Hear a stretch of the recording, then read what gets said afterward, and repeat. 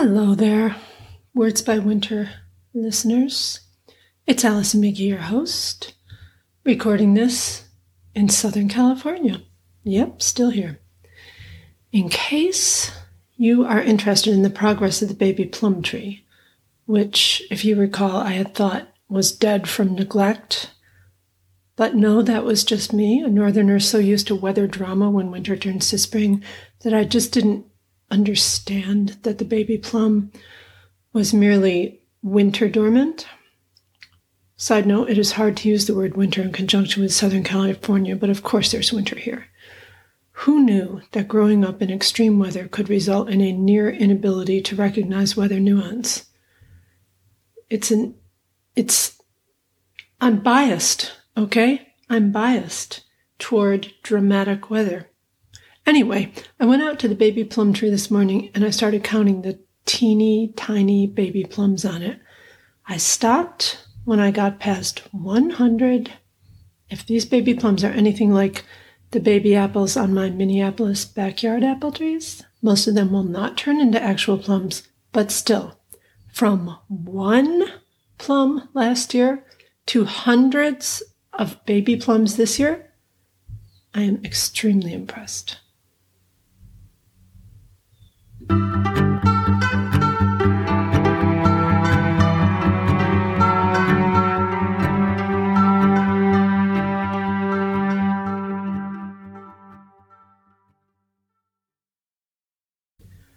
So here's a question for you. Have you ever spent time and energy, lots and lots of time and energy trying to make someone else happy? Spent hours thinking up something you could buy them or make them or cook for them or do for them, just to bring even a tiny bit of happiness into their lives? You probably have. Maybe you love or loved someone who's depressed most of the time, or who's facing an awful diagnosis, or nearing the end of a long life in which they loved you and you loved them back. And maybe you just want to bring them some kind of little tiny bit of joy, however you can do it. And that is a very familiar feeling, isn't it? But here is a second question, and this is a tougher one. Have you ever spent time and energy, lots and lots and lots of both, trying to make someone happy who treats you horribly, who doesn't love you, who sneers at you, who accuses you of making their life misery, but to whom you feel an unaccountable sense of weary obligation?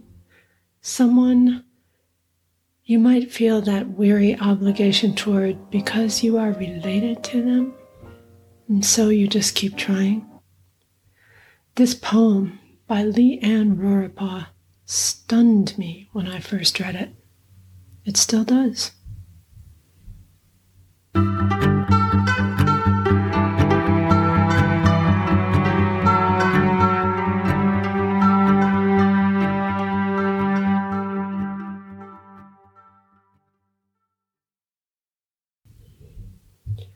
Here is the poem for you. It's longer than most of the poems we read here on the show, and there's a little bit of Japanese in it. And I don't speak Japanese, but I'll do my best with it. I think of this as a story poem, one that takes us on a journey within and outside the narrator and their mother. Currency, a Mapping, Jishin no Ben, by Lee Ann Roripaugh. 1. What you don't want is for your mother to feel lonely. So you sit with her on the phone when she speaks Japanese, even though you don't understand. Honto ni, you say when she pauses for breath, imitating the various cadences of the phrase remembered from childhood when she spoke with friends. Secretly, you used to think of it as the language of birds. You match the inflections of her voice, quiet and conspiratorial, surprised, outraged, scoffing, honto ni. Sometimes it works for a while, but always, as in English, her tone becomes keening, aggrieved, and she turns on you. 2.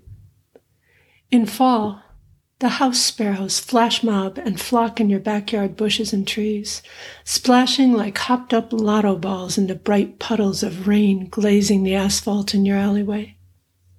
They form a tiny horde with the same tyrannies, the same totalitarianisms as the year before. They are ruthless, smashing eggs, murdering chicks in their fight to stake out nesting sites. They shriek and keen and cheep. What your mother used to say was the sound of pichuka, pichuka birds singing. 3. You can't know what you don't know when your mother excoriates you over the phone in Japanese, but there are words you recognize. Baka, for example, or busu, spat at you in the same contemptuous tone she uses to spit them at you in English. Stupid and ugly. Shortly before she slams down the receiver, yanks the phone cord from its socket.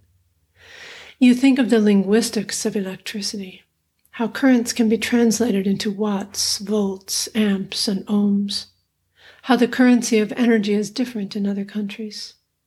You think of the rain of sparks, electrical fire, when plugs are jammed into the wrong sockets.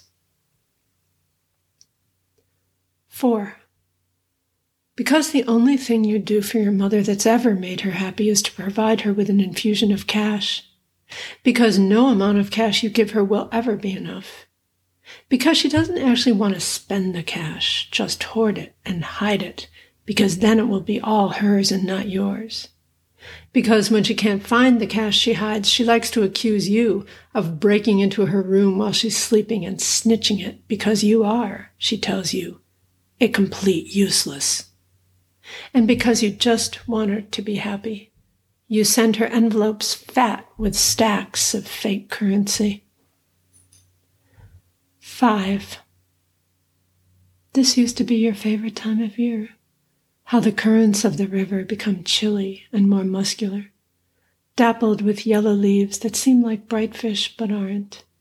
The way house sparrows raid the black currant bushes in quarrelsome throngs, then attach themselves to the upstairs window screens with their tiny feet, plinking and strumming the steel mesh like atonal guitars, while the cats slowly lose their minds inside. How night's dark spill of hair is silvered by cool threads of wind, the feeling of autumn like a circuit of electricity, a golden tourniquet tightening around summer's end.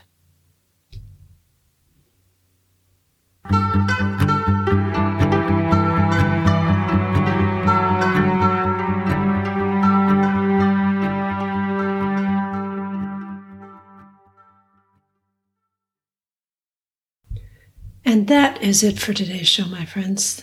Thank you for listening. Spread the word by sending the link to someone else who might like it, and give us a good rating if you're so inclined. Original theme music for our show is by Dylan Parisi. Additional music by Kelly Krebs. Artwork by Mark Gary.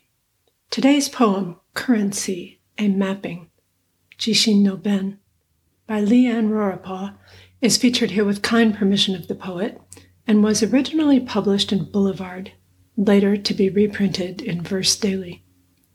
In addition to being a poet and the former South Dakota Poet Laureate, Leanne Roripaugh is a professor of English at the University of South Dakota and the editor-in-chief of the renowned and wonderful South Dakota Review. Words by Winter is created and hosted and everything by me, writer Allison McGee. Tell me what you're going through. I will go in search of a poem to help us through, help you through, help us through, all of us. You can send me a voice memo via email to wordsbywinterpodcast@gmail.com or drop me a line at the same address, which again is wordsbywinterpodcast@gmail.com. For more information about me, my books, and the writing workshops I teach online, and would love to see you in, go to AllisonMcGee.com.